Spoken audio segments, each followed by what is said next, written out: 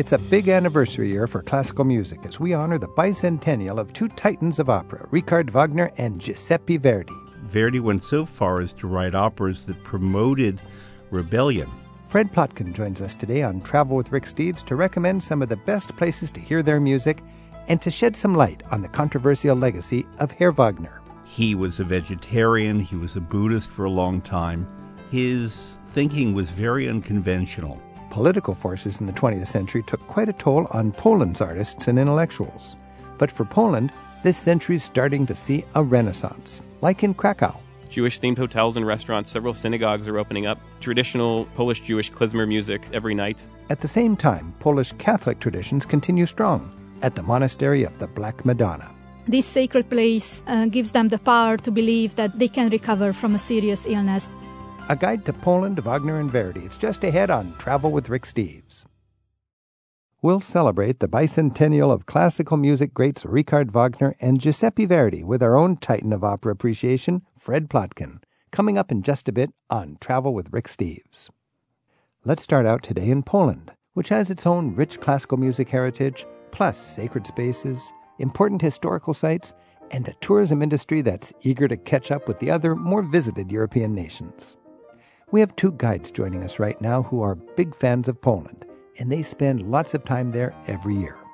Esther Bokros is a professional tour guide based in Hungary, and she's been sharing the sights of Poland for years. And Cameron Hewitt's my senior researcher here at Rick Steves Europe. He's the co-author of my Eastern Europe guidebook, and he joins us to explain why he believes Poland should be right up there with France, Spain, and Germany as a destination on your travel radar.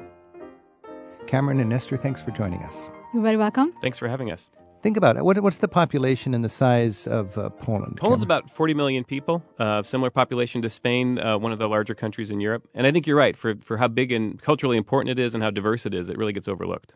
Esther, if you think that Poland has certain preconceptions among travelers, when they go there, how are they impressed? What strikes them unique about Poland? I think the hospitality of the people strikes them first of all. They are very friendly, very warm. If you're invited to their home, especially, you are treated as a king. You really are. I felt that in my last visit to Poland. It's just, there's something particularly charming about the people. I find it so easy to make friends when I'm in Poland. I can tell you 10 stories about being on the train or the airplane, sitting next to someone who might look a little gruff at first. All I have to do is say hello, and it breaks the ice instantly. They're really interested to talk and get to know me. Tell me one of those stories. I was on a train once going from Warsaw to Krakow, a long train trip. Sitting in silence for quite a while, working on my computer and surrounded by just Polish people. And finally, I just said, well, I'm going to break the ice, and said, Dzień dobry, hello. And they were just so impressed that I knew how to say hello in Polish and immediately started chatting with me. When in this particular case, one of the people I talked to, it turned out her father was from the village that my great-grandmother came from, in the middle of nowhere, 2 hours east of Krakow. I got to call her cousin Monika after that because we figured we're probably related somehow. But we ended up having a great 2-hour conversation. And the fun little trade-off for that was later in the trip, I accidentally spilled a little water on my keyboard. My computer died. And her brother happened to work in tech support. So she called her brother and gave me some pointers, and I got my computer going again on that same train ride just because I'd made this new friend. And it took you to break the ice and start the conversation. And you could have missed the whole thing had you just sat there buried in your laptop or in your magazine or whatever. Exactly. And, I find Polish people are really friendly, but there is a certain reserve. I think a lot of people kind of hardened themselves during the communist period. So you do have to break the ice, but it's so easy. It's just saying hello and smiling. They can know that you're a good person to talk to. Well, let's talk about that, because Poland has had a very hard 20th century. And Esther, to what degree has the richness of Polish culture suffered because of the very difficult 20th century?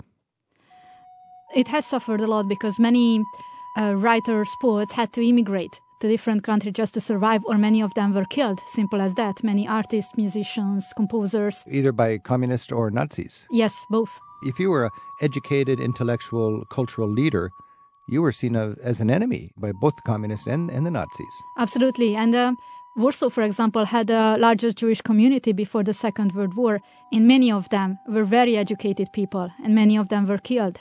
So it's quite impressive that Polish high culture survived at all when you consider what they went through in the 20th century. Cameron, can you highlight the depth of the tragedies that Poland lived through in the 20th century? There's few countries that went through a harder time in the 20th century than Poland, and maybe you could say that about their whole history. They've got various nicknames for the country. Some people call it the God's playground. Some people call it the Christ of the nations for the way that it suffered and gone through terrible things over the course of its existence.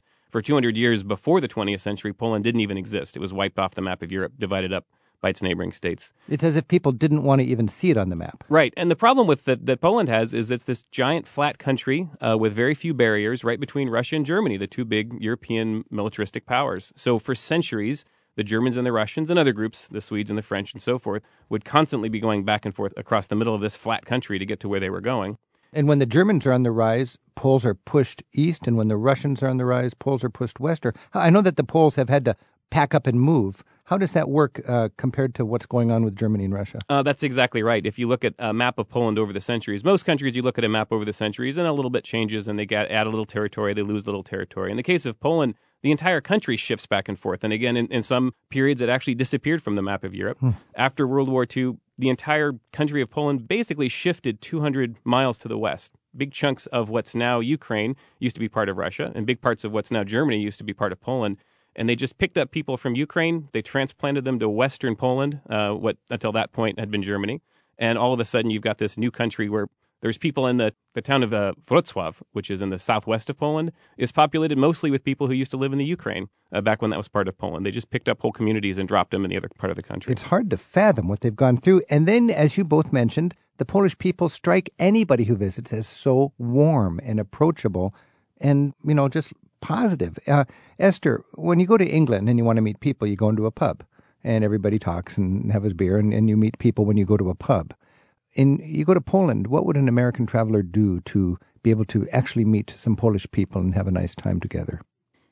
Probably if you go to a pirogarnia, to a place where Polish people love to have one of their favorite foods, the pierogi, the stuffed dumplings. Oh, so a little stuffed dumpling like a diner. Like a diner, it can be sweet, it can be savory, and they love it, even fried or cooked, it doesn't matter. They love to eat it in these special places which are called pirogarnia. So that's a good word to know, pirogania. Absolutely, and something you must try when you're in Poland. Cameron, tell me about an experience you've had in a pirogania. This is just a great kind of the little corner hot dog stand or kind of the local traditional food. And there's several great ones just scattered around back streets around all these cities. There's one in Warsaw that's just off the main drag that runs right through the middle of town, half block off of that main street.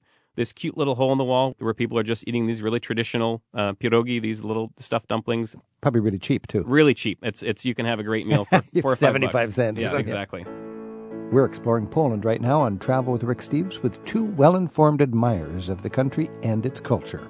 Esther Bokros has been taking tour groups around Poland now for years from her home base in Hungary. And Cameron Hewitt honors his Polish-American heritage as a researcher who updates the Rick Steves Eastern Europe Guidebook every year, and he's also my co-author on that book. When you sightsee in Europe, you go to a lot of churches, and most of the churches just feel empty and only still open because they're tourist attractions. Go to Poland, the churches are alive. They are just primarily living places of worship, and a tourist is welcome to go in, but you have the sense that the Polish people have a very strong Catholic faith. Esther, talk a little bit about the strength of the Catholic faith in Poland today and how it helped them get through their hard times in the 20th century. Polish people have been Catholic since the 9th century after Christ. So ever since, it has been essential in Polish everyday living. So they find that it's important to follow the Catholic tradition in their everyday life. So they do go to churches. You never see a rundown church in Poland. People do maintain them because they go there. They teach their children, they educate their children to follow the Catholic traditions. So it's, for example, not accepted that young people just live together. Okay, so they have more strict religious values. They have more strict religious values. And young people are generally... They also follow that. Probably not the latest generations, not the young people in their 20s today, but other than that, absolutely. It's important to keep the Catholic festivities as well. And if you go in Poland on any road, you will see lots of little shrines with Virgin Mary because she is the patroness of Poland. And it's always beautifully decorated. All of the shrines, that is also important. What would you say some big pilgrimage site in Poland would be? Is there a monastery or something where you can feel the power of the people's faith? Absolutely. The most important pilgrimage site is in Częstochowa, that's the name of the city. But in fact, the monastery is called Jasna Góra. Częstochowa. Częstochowa. That's in Silesia. So that's in a very industrial area. Okay. But Jasna Gora, it means bright mountain. That's the name of the monastery. And it was incorporated in the city of Częstochowa. And in there, Polish people must go there at least once in their lifetime. Really? Why? Because it is associated with healing and special power, the Black Madonna, which is in there. And she's been there since the 14th century. And she's been brought there from Palestine. And she was supposed to protect the whole monastery, this icon. It's an icon which is said to be painted by Luke the Evangelist himself. And it's turning darker and darker and darker over the years. She has 8 beautiful dresses, which is done by the nuns. The monastery is actually an active monastery run by Paulist monks. Mm-hmm. Paulist is a connection actually to my country because it is the only order which was established in Hungary. Oh, really? Okay. Yes, absolutely. And the Hungarian king sent his daughter to marry a Polish prince. And with her, the monks went to Poland. So they got to this monastery. And why it is important for Polish people? Because this sacred place gives them the power to believe that they can recover from a serious illness. They can ask for help for their families. It is a big privilege for children to have their first communion in this monastery. Priests from all over Europe go there to pray and to see the Black Madonna. You can have a guided tour all around the monastery complex. It has a fantastic treasury with religious relics. It even has, for example, Lech Wales's Nobel Peace Prize. He donated it to the monastery. Now, there is an indication of how important that is to modern Czech people. This is Częstochowa, Cestochowa, or something like that. Yes, Częstochowa, because in Poland, if there is a little slash below the E, that's an N. Okay. Now, Cameron, when you think of your experiences as a traveler in Poland, how has the church sort of impacted your sightseeing? One thing I really notice in Poland, relative even to other nominally Catholic countries, is any church you go into is just absolutely jammed with people worshiping. It's really a living faith there. People really practice it, feel it deeply.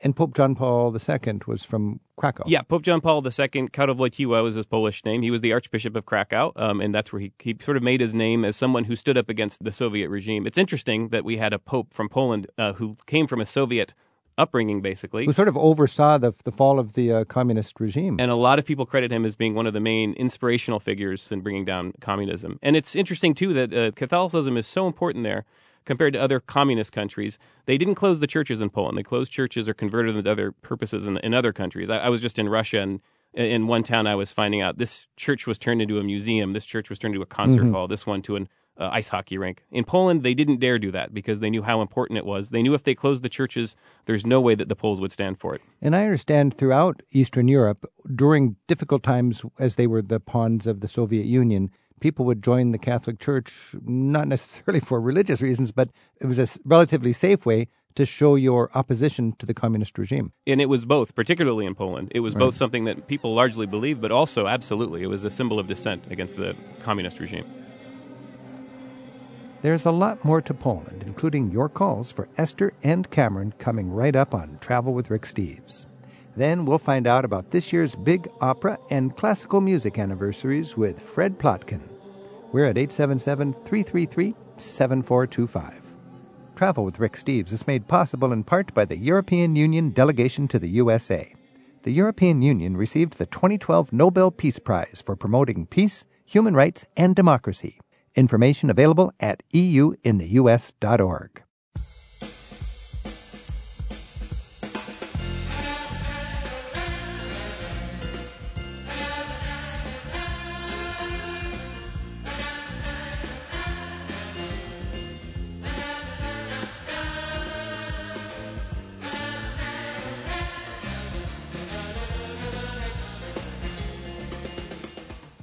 When it comes to places to visit in Europe, Poland is an underrated jewel. Its tourism stats are roughly 1/7 of the other big popular European destinations like Germany, Spain, and Italy. But Poland's steadily gaining its overdue share of visitors, and helping us to appreciate the attractions of Poland right now on Travel with Rick Steves are tour guide Esther Bokros, based in Hungary, and tour guide and researcher Cameron Hewitt, who co-authors the Rick Steves Eastern Europe Guidebook. What are your questions about visiting Poland?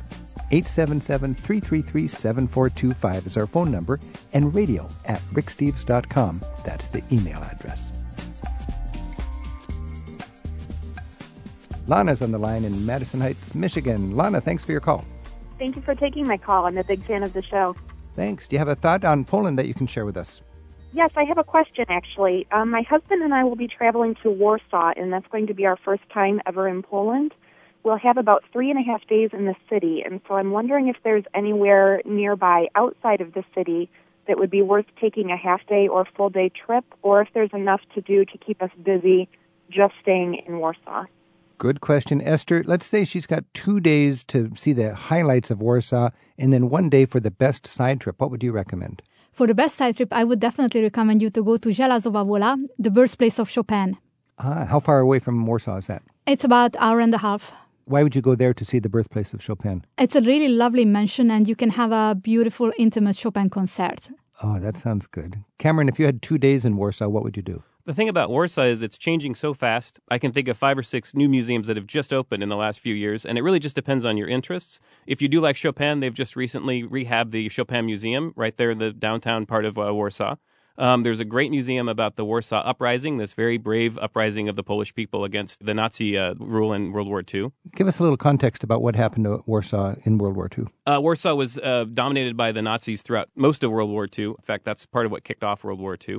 And near the very end of the war, the Poles knew that the Soviets were approaching, the Nazis were weakening. They decided rather than wait to be rescued by the Soviets, they wanted to chart their own course after the war. They thought they would try to take back their city on their own. They staged a dramatic uprising. They came pouring out of the sewers. They used underground sewers and other secret chambers to be able to move around the city. They went up, though, against a really strong Nazi force, so they were put down very quickly. Hitler was so mad about it, he ordered that the city of Warsaw be destroyed, systematically block by block. So with the last of his resources before the Soviets moved in, he really took out that aggression on Warsaw. And there's this wonderful museum, high-tech, modern, just opened a few years ago, that tells that story really eloquently, tells the story of the people who fought in the Warsaw Uprising. What's it called? It's just called the Warsaw Uprising Museum. Okay. There's also a memorial right near downtown where you can see a giant statue of these brave uprisers fleeing Nazi tanks and just sort of captures the emotion of the time. And then there's just the beautiful, it's called the Royal Way. And honestly, the first time I went to Warsaw 10 or 12 years ago, it was a pretty dreary urban scene, but they've done just a gorgeous job of restoring it.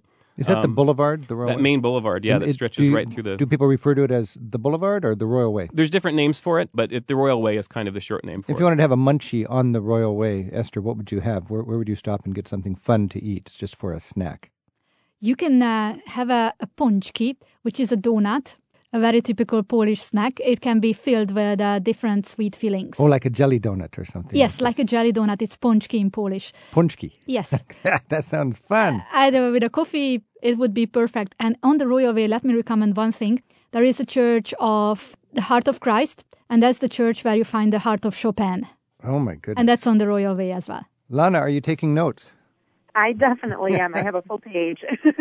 Boy, the amazing thing about Warsaw is to think that, as Cameron said, it was systematically destroyed, not just bombed, really flattened. And they've come so far in 50 or 60 years. And today it was rebuilt like so exactingly that even a crooked piece of timber would be put back up crooked. One more thought I had, Lana, about your day trip idea. There's an express train now that goes from Warsaw to Krakow in about 2.5 hours, 2 hours, 45 minutes. That could be a long day trip, and if you haven't been to Krakow, that could be a great way to spend your extra day there in Warsaw. Wow, so you can get from Warsaw to Krakow in like 2 hours by about the bullet train. 2.5, 2 hours, 45 minutes. That's an interesting thing because all over Europe, cities that used to be not within day trip distance, Belfast and Dublin, Cordoba or Sevilla and Madrid, Krakow and Warsaw, now they are. So it's important not to underestimate what we can do with the new bullet trains in Europe. Lana, thanks for your call. Have fun on your trip. I will. Thanks. I'm Rick Steves. This is Travel with Rick Steves. We're talking about Poland with two great guides who know Poland very well, Esther Bokros and Cameron Hewitt. And Pat's on the line in Elkton, Minnesota. Pat, thanks for your call. Oh, thank you for listening to me. My grandparents came from the Poznan area and was wondering if there was something special in that area that I should see. Poznan. Esther, can you give some ideas about Poznan in that area? Poznan used to be the first capital of Poland. Actually, Gniezno, it's a small town beside Poznan that means nest in Polish. That was the first capital that the first Polish kings established. So the first territory was really small comparing to the present one, and then they moved the capital to Poznan. So you can see the first capital of Poland, absolutely. The old town is beautifully restored. You can see the fantastic Renaissance town hall, beautiful Baroque Renaissance merchant houses around it. and it has a fantastic Jesuit college and parish church. You can see some parts of the former city wall, and you can take a royal road from Gniezno to Poznan, just to follow the steps of the first Polish kings. That sounds like a fascinating opportunity to see Polish history. Also, Krakow is a historic capital of Poland, I think. What would you recommend about Krakow, Esther? Krakow, you definitely have to see the Wawel Cathedral and the Castle Hill, and to learn about that part of Polish history from the Jagiellonian era, so from the 14th century. And that time, Krakow was one of the most important cities in Europe concerning education, because that was the second university in Central Europe established by the Jagiellonians in Krakow. I find Krakow to be sort of the new Prague. For a lot of beginners in Eastern Europe, they go to Prague and they love it. Now what do I do next? And if you don't want to be disappointed from after Prague, be sure to check out Krakow. Cameron, if you could talk just for a sec about Krakow, talk about the Jewish dimension of Krakow and also side-tripping to a salt mine and to a concentration camp. There's so much in and around Krakow. There is so much in Krakow. Before I get to that, I'll mention Krakow also has one of the finest squares I've seen anywhere in Europe. Speaking of Poznan, Poznan also has a beautiful main square. I think Poland seems to specialize in it, but Poznan is a very charming city. And by the way, on those main squares, a highlight for my Polish visit was simply sitting in a relatively expensive cafe on that square, having a nice drink, giving some money to some gypsy musicians and let them perform for you, put a flower on your table, and just enjoy it. It's just savor the moment to be on that great square. The nice thing about Poland is it's really affordable, so you can kind of go to high-rent places and do it affordably. Exactly. Speaking of that Jewish heritage, it's all over Poland, of course, but Krakow was one of the centers of the Jewish population in Poland before World War II. And the neighborhood that was always traditionally the Polish neighborhood, called Kazimierz, it was probably best known to most Americans because that's the neighborhood featured in the movie Schindler's List, which is based on real events that happened in this part of Krakow. The German industrialist Oskar Schindler, who saved his Jewish workers from the Holocaust. And what's interesting is during the communist period, that part of the Polish story kind of got lost. This just Jewish strand was sort of brushed under the rug by the Soviet regime. But now there's been this renaissance there. So this neighborhood of Kazimierz is just loaded with Jewish-themed hotels and restaurants. Several synagogues are opening up. And you can hear music, klezmer. You can hear exactly traditional Polish-Jewish klezmer music every night. Several restaurants around this district. It's also becoming the nightlife center of Krakow. So there's lots of fun little bars and nightclubs as well.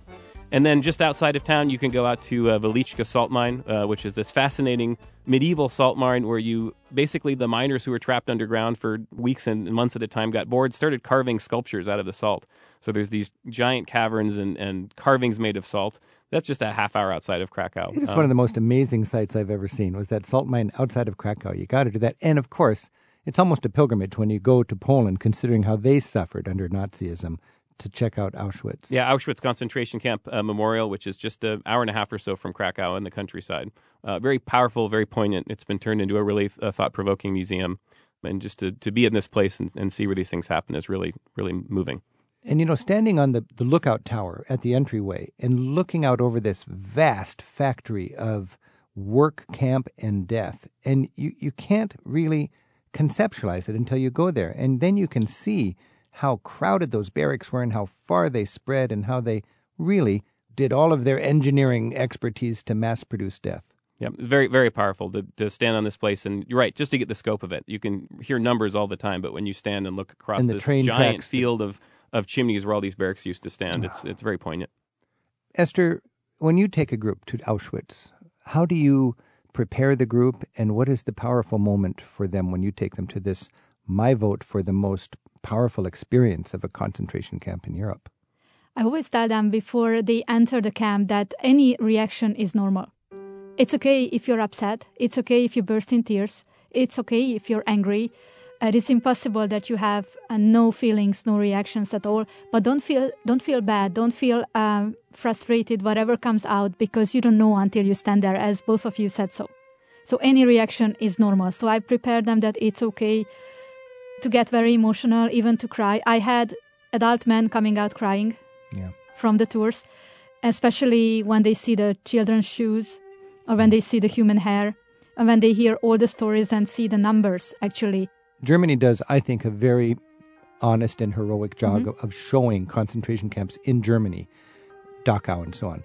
But when you go to Poland, it is displayed by the victims rather than the perpetrators. And it is done in a very kind of subtle but powerful way. I mean, they leave the room filled with people's eyeglasses, and a room filled with little children's shoes, and a room filled with human hair, a room filled with false limbs.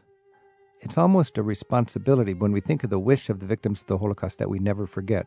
One effective way never to forget is to make a personal pilgrimage to a place like Auschwitz. And I always tell them that I think this is something you should see once in your life. Once is probably enough, but once you should be there, just to understand it. I agree completely. We have an email from Joseph in Indianapolis, Indiana, and Joseph writes, I have family that comes from Poland and went through Auschwitz during World War II. He says, I heard there's supposed to be a photo of those that were in Auschwitz on the walls. I was wondering, how do you find a specific person so you can show respects to that person if you happen to be going to Auschwitz? That's a great question. And as you mentioned, Rick, most of these concentration camp memorials are run by really conscientious organizations, usually made up of survivors and victims' families and so forth. And documentation is the key. Mm-hmm. They want to make sure that there's a record of everything that happened for a variety of reasons, partly to ensure that this sort of thing can never happen again. In Auschwitz, there is a hall, for example, where there's just dozens, maybe hundreds of photographs of inmates, their mugshot that was snapped as they arrived at the camp. I think most of these different concentration camp memorials do have archives that you can search. I would contact the camp directly. I think the website's just auschwitz.pl for Poland. Go to the website, and there's probably a form there where you can contact them and see what kind of information you can get from their archive. And we should remember, concentration camps are kind of geared up to accept people who really have a connection to that place through lost loved ones and so on, pilgrims, and they're set up to accept school groups and tourists that are going there to learn exactly what happened and so on. Pat is still on the line with us from Elkton, Minnesota. Pat, we just can't stop talking about Poland. I hope you've been getting some good ideas there. Yes, I have. It's very interesting. I was wondering about renting a house in Krakow instead of being in a motel all the time, and if that was feasible to stay there and do day trips to Poznan and to Częstochowa and other places around. Pat, that's a great idea. I've actually done that with my whole extended family. My mother's father was Polish, and I took my whole extended family. We rented an apartment for a week that was just a couple blocks off the main square right there in Krakow. It can be a really affordable way to go. Krakow is also a great location if I picked one home base in Poland to see a cross-section of what the country has to offer and a beautiful city in itself.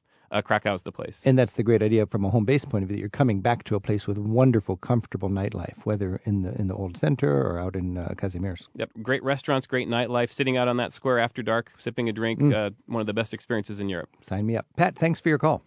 Okay, thank you. Yeah.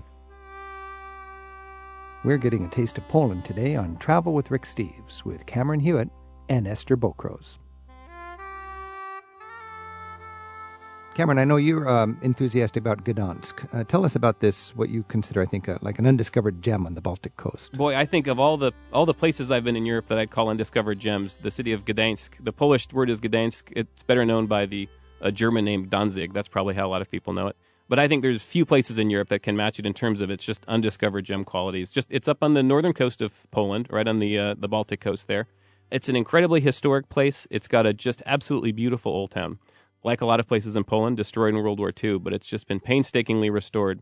And the main drag of Gdansk is one of the most beautiful, architecturally, colorfully beautiful places I've been anywhere in Europe. Now, it has a Hanseatic heritage. What does that mean historically, and then what does that mean from a sightseeing point of view? It's one of those old Northern European trading cities like Amsterdam Lübeck, Riga or Bergen. A lot of those Baltic cities have those really ornate, skinny, colorful building, very rich, very wealthy shipbuilding and shipping heritage. So there was a lot of money flowing through the city back in the 16th, 17th, 18th centuries. And is this part of this Royal Way, this stretch you're talking about, which is great mansions of old big-time merchants? Like in Amsterdam, you see a lot of those. Exactly. It's in Gdansk, there's this beautiful Royal Way with these skinny but ornate mansions lining this main drag. And a lot of us know Gdansk because of Lech Walesa and the Solidarity. Gdansk was the crucible of Solidarity, this very successful trade union, 1980, shipyard workers in Gdansk, led by Lech Walesa, or Lech Walesa as we call him in English, rose up, had an 18-day protest where they refused to come out of the shipyard gates. It was very moving. And you can actually go to these places when you go to Gdansk. It's about a 15-minute walk from the old town.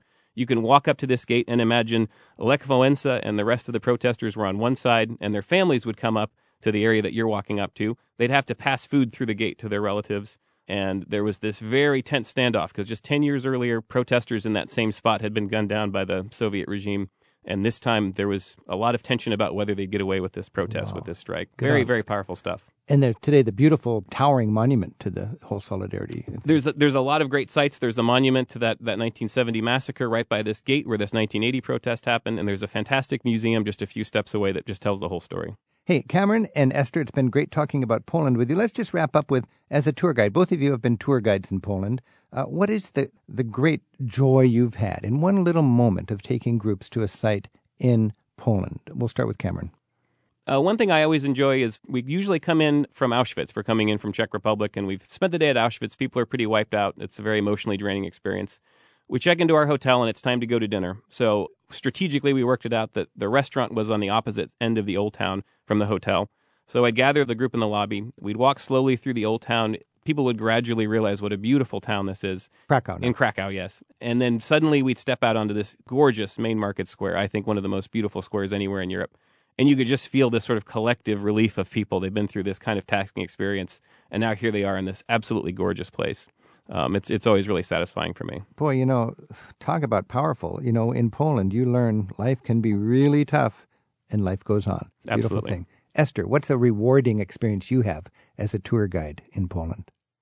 A rewarding experience is actually, I would like just to connect to Cameron that it's a very spiritual day to travel from Warsaw to Krakow, first including Częstochowa, this big monastery, because that's a very different spiritual experience, and then Auschwitz as a second spiritual experience, and then arrive to Krakow, and as you say, that just to have a relief in this really gemstone. Yes. Krakow is really the happy ending of all Absolutely. that difficult history. Absolutely. But you definitely have to have a spiritual day in Poland. Beautiful. So, Cameron, when we want to meet all these beautiful Polish people in our travels, what's a good word to know? Dzień dobry. Good day, hello. It's a quick way to break the ice. Dzień dobry. And Esther, what else should we know how to say? And of course, the most important word in any language is to say thank you, which is dziękuję. Dziękuję. Dziękuję. To both of you, dziękuję. Dziękuję. Nie ma za co. Not at all.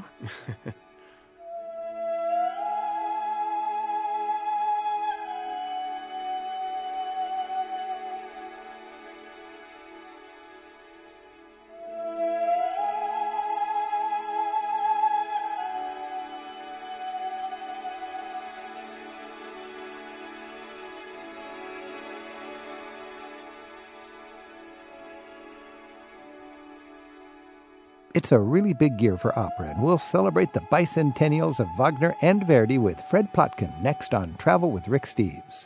Our phone number is 877-333-7425. And by email, it's radio@ricksteves.com.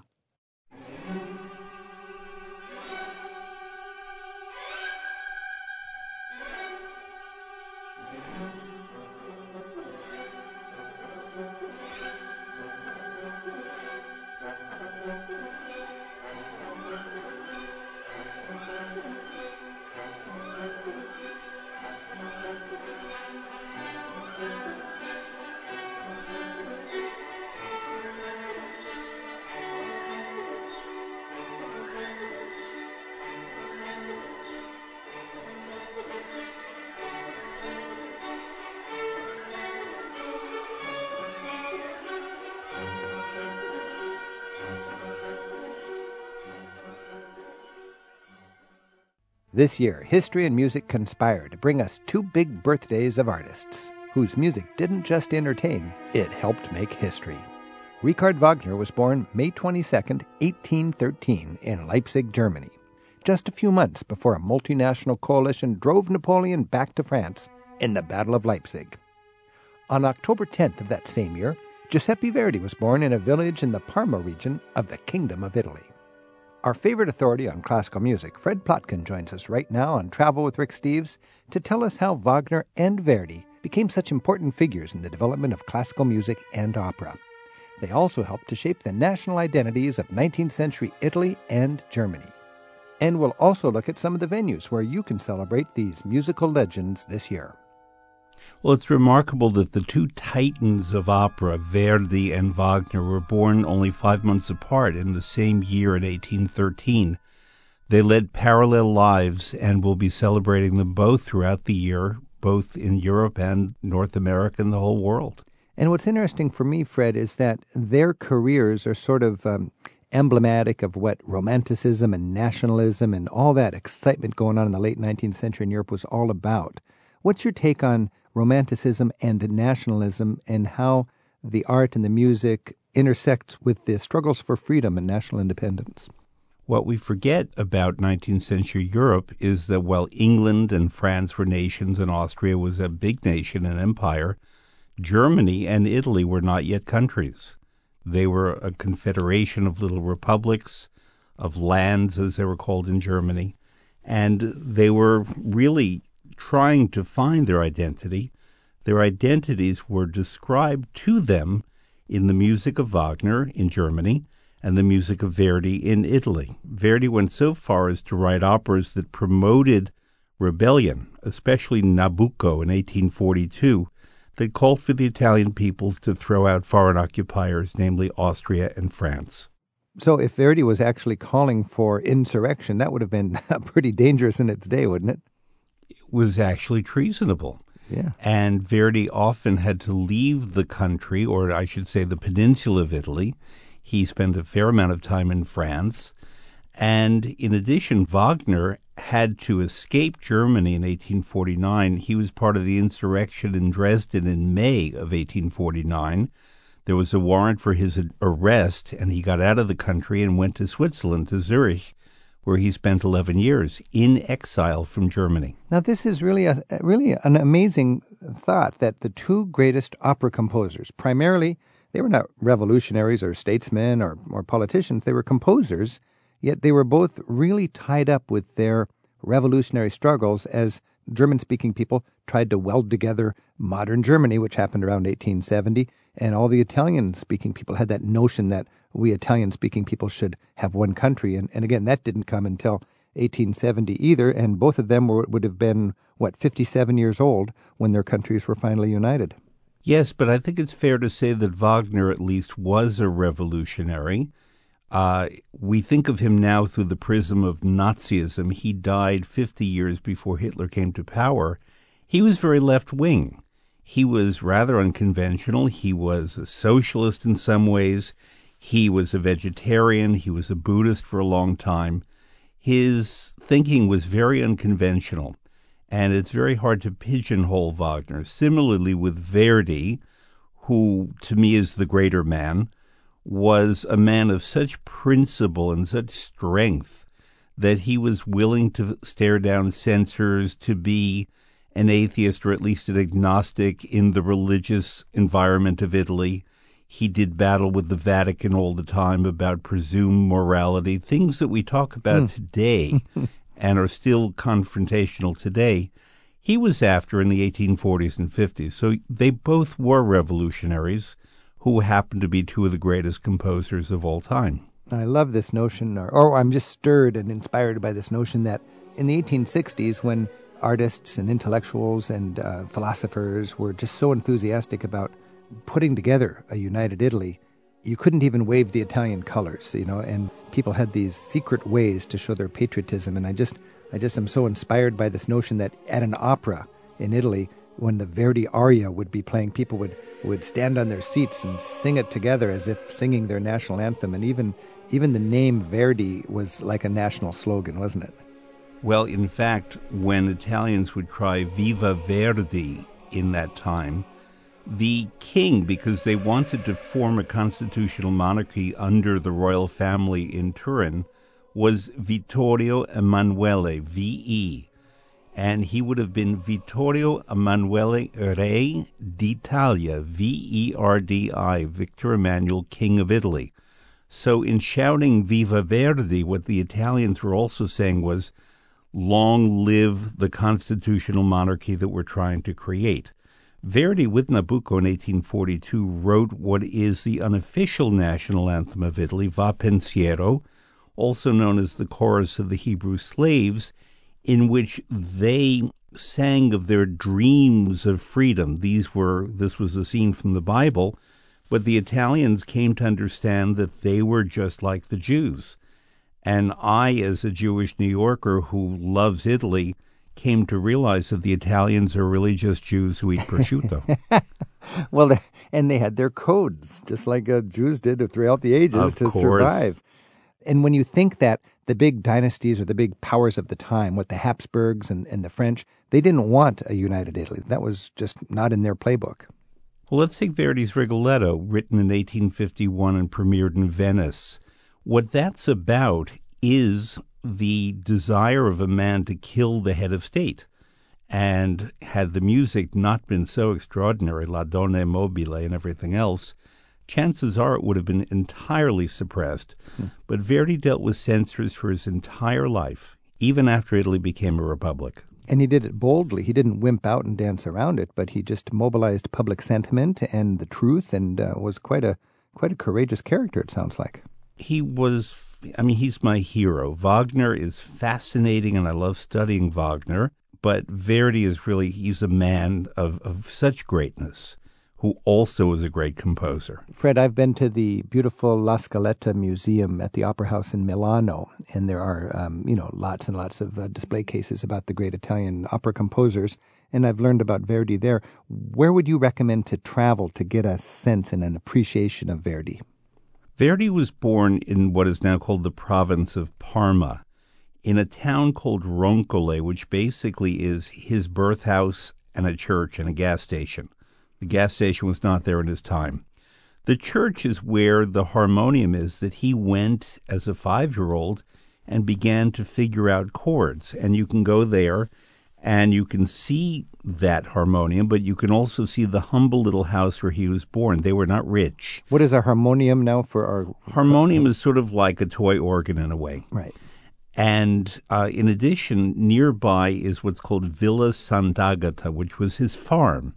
Verdi, we think of him as living in Milan. He actually lived on a farm. And he was a farmer, and he raised animals and crops, and he made prosciutto. He was, in fact, an excellent pork butcher. And when he had to persuade someone of something, he would send them pork with a letter and a handwritten recipe. And inevitably, he got his way. So go there as well. The city of Parma adores Verdi. The Teatro Regio is where a lot of the celebrations will be in October 2013, an entire month of Verdi operas. And, of course, Milan and La Scala. He died in Milan. He's buried in Milan in a building that he built, a retirement home for old musicians. Verdi was so good that he understood that his operas were only as good as the choruses, the orchestra members, and the small players who managed to perform in his operas. So he built a home for them to live in out for the rest of their years. That's greatness. Fred Plotkin's helping us celebrate the bicentennials of opera giants Giuseppe Verdi and Richard Wagner today on Travel with Rick Steves. Fred is the author of Opera 101 and Italy for the Gourmet Traveler. We have a link to Fred's many opera blog entries in this week's program details on our website. And you'll find that in the radio section at ricksteves.com. Our phone number is 877-333-7425. And Steve's on the line in Albany, Oregon. Steve, thanks for your call. Hi. My wife and I are big fans of yours. You know, you don't have to go to Europe to see great Wagner. There's a great cycle not very far from you in Seattle. And I have a ticket to see that this August, which I'm really excited about. I would imagine, Fred, there's lots of Wagner and Verdi sort of festivities and concerts and so on in Europe. Would the same be true in the United States? Certainly is. The Metropolitan Opera is doing a ring cycle, and they're doing 3 of them. And then, as the caller said, the Seattle Opera, which has one of the greatest Wagner traditions in America, is doing its last one under its great general manager, Spate Jenkins, who retires this year. It is a great destination for Wagner lovers, not only from the Pacific Northwest. Do you think we're going to see more Wagner or more Verdi in the coming year in the United States because of these anniversaries? Definitely more Verdi, because Wagner operas are longer, they're expensive to produce, and they have big casts, or I should say big choruses. Whereas Verdi operas, a lot of them are 2.5 to 3 hours, and everyone loves them. So I think that will bring them around more. A little more popular, yeah. Also, we're all talking about Verdi and Wagner, but it's the 100th anniversary of the birth of Benjamin Britten. Yes, Benjamin Britten is England's greatest opera composer. He was born in 1913, November 22nd, And we could divide his life between Great Britain and the United States. A lot of his formative time was spent in New York City in the 1930s and early 1940s. He lived in Brooklyn in a rather unusual household that had Gypsy Rose Lee, W.H. Auden, and many colorful people coming in and out of that household. Carson McCullers was another. And they were very bohemian. His boyfriend, who became his partner in life, Peter Pears, lived there too. He was a tenor. And Britten wrote operas for the voice of Peter Pears. And it's an interesting relationship in that basically all of the Britten operas have great tenor parts for a dramatic tenor, which is what Peter Pears was. Well, that would make sense. Steve, in Oregon, are you a fan of Benjamin Britten also? Yes, I am. And I was wondering, I mean, I don't think you can see those operas very easily in the U.S. I think you pretty much have to go to Great Britain, don't you? Actually not. The L.A. Opera under James Conlon has been doing all of the Britten operas. The Met will do A Midsummer Night's Dream next November. And on November 22nd at Carnegie Hall, the St. Louis Symphony will be doing Peter Grimes, probably his masterpiece, with Anthony Dean Griffey, an American tenor who is probably the Peter Pears of today. He's perfect for the music of Benjamin Britten. Wow. Well, that would be great to see. Steve, thanks for your call. Thank you. Fred, you know, if Benjamin Britten was born 1 year later, he'd probably get a little more attention, but he's kind of overshadowed by the anniversaries of Wagner and Verdi. By the two giants. But for people traveling to Great Britain, there's something called the Aldeburgh Festival, Aldeburgh. We might say Aldeburgh. And it's in East Anglia, and it's a very atmospheric place on the sea.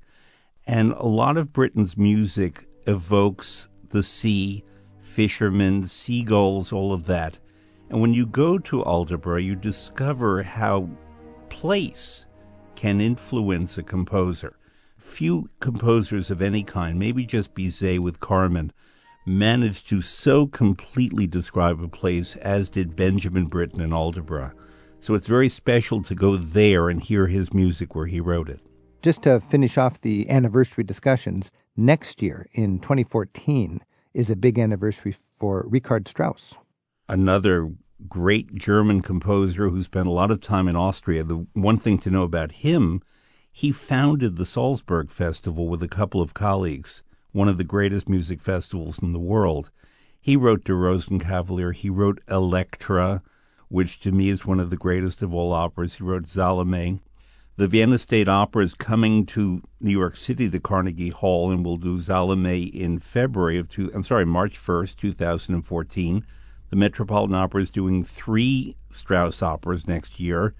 All over the world, we're going to see Richard Strauss. He wrote gorgeous songs in addition to being an opera composer, and fantastic symphonic music. You know the music from 2001, Thus Spake Zarathustra, that is Richard Strauss. He was really the master of the tone poem, which is a symphony that's very descriptive of place. He wrote one about Italy. He wrote one about the Alps. Fantastic. So we can stay tuned for him, especially in 2014 when we have the 150th anniversary of his birth. And Fred, let's just wrap it up when we're planning our trips in the coming year, and we're music lovers. Just in a brief sort of survey, a review, where should we go and what should we know about so we can take full advantage of this festive year with the anniversaries of Verdi and Wagner? Well, for Wagner, the time is May. He was born May 22nd. In Dresden, May 21st is a great gala at the opera house there, the Semper Opera. On May 22nd, he was born in Leipzig, and all the celebrations will be there. Leipzig is doing all of his early operas that are seldom seen, and there'll be many exhibitions as well. So don't miss Leipzig. Bayreuth, where he's buried, is doing a big concert on May 22nd, and then has a festival in August of many of Wagner's operas. He also lived in Zurich, as I mentioned, and in Lucerne, and those cities are doing special festivals too. For Verdi, throughout the year really, but especially in Parma, in the entire month of October, there will be different Verdi operas and concerts every night. La Scala is doing a production of Verdi's Don Carlo, my favorite Verdi opera, starting October 10th. Not much in the United States, I'm afraid to say. Okay, and I got to mention those places you mentioned for Wagner: Leipzig, Dresden, Zurich, Lucerne, all beautiful cities in their own right, and especially interesting when you splice in your passion for Wagner's music. Yes, indeed. This is Travel with Rick Steves. We're speaking with Fred Plotkin, the author of Opera 101. Cloudy in Durham, North Carolina, emailed us, and she said, Wagner is still controversial, especially since he was known to have been Hitler's favorite composer. Not only Jewish people are aware of this, therefore why celebrate Richard Wagner? Wagner, as I mentioned before, died 50 years before Hitler came to power. And the point here is that Wagner was one of the greatest creative artists. His works are about things much more universal than the fact that he was a horrid anti-Semite. If we were to eliminate all the creative artists of the 19th century in Europe who were anti-Semites, we're basically left with Verdi. Chopin was an anti-Semite. Mm-hmm. We tend not to think of him, maybe because Hitler didn't like Chopin. Mm-hmm. But unfortunately, those were the times. And if we factor that in, we're missing out on what 19th century culture is, not politics and prejudice. Going all the way back to Monteverdi in 1607 and through Mozart and Handel, but especially Mozart, these guys reflected their times and pushed their times. Mm-hmm. Mozart wrote operas that basically helped foster the French Revolution and therefore the revolutions around Europe. We cannot ever celebrate great opera from politics and government. It's like the greatest novels are about much more than he loves her or he loves him or she loves her or she loves him. It doesn't matter. But these are big, complex stories. They're great canvases. And the music in opera is always about something. The music is a narrative. It's not the words that dominate in opera. It should always be the music. Fred Plotkin, author of Opera 101. It is always a delight to talk with you about culture and travel and Europe, food and music. Thanks a lot, Fred. Thank you, Rick. Travel with Rick Steves is produced at Europe Through the Back Door in Edmonds, Washington by Tim Tatton with Sarah McCormick. Thanks to our friends at the Radio Foundation in New York City for their help today. There's more online at ricksteves.com. We'll look for you again next week with more Travel with Rick Steves. Travel with Rick Steves is made possible in part by the European Union delegation to the USA. Tips about traveling in Europe and information about the EU are available at euintheus.org. Rick Steves has spent a third of his adult life in Europe researching and writing guidebooks. His classic, Europe Through the Back Door, teaches the skills of smart travel. At Rick Steves' online travel store, you'll also find guidebooks and phrasebooks for Eastern Europe and every other corner of the continent. To learn more about Rick's books, visit the travel store at ricksteves.com.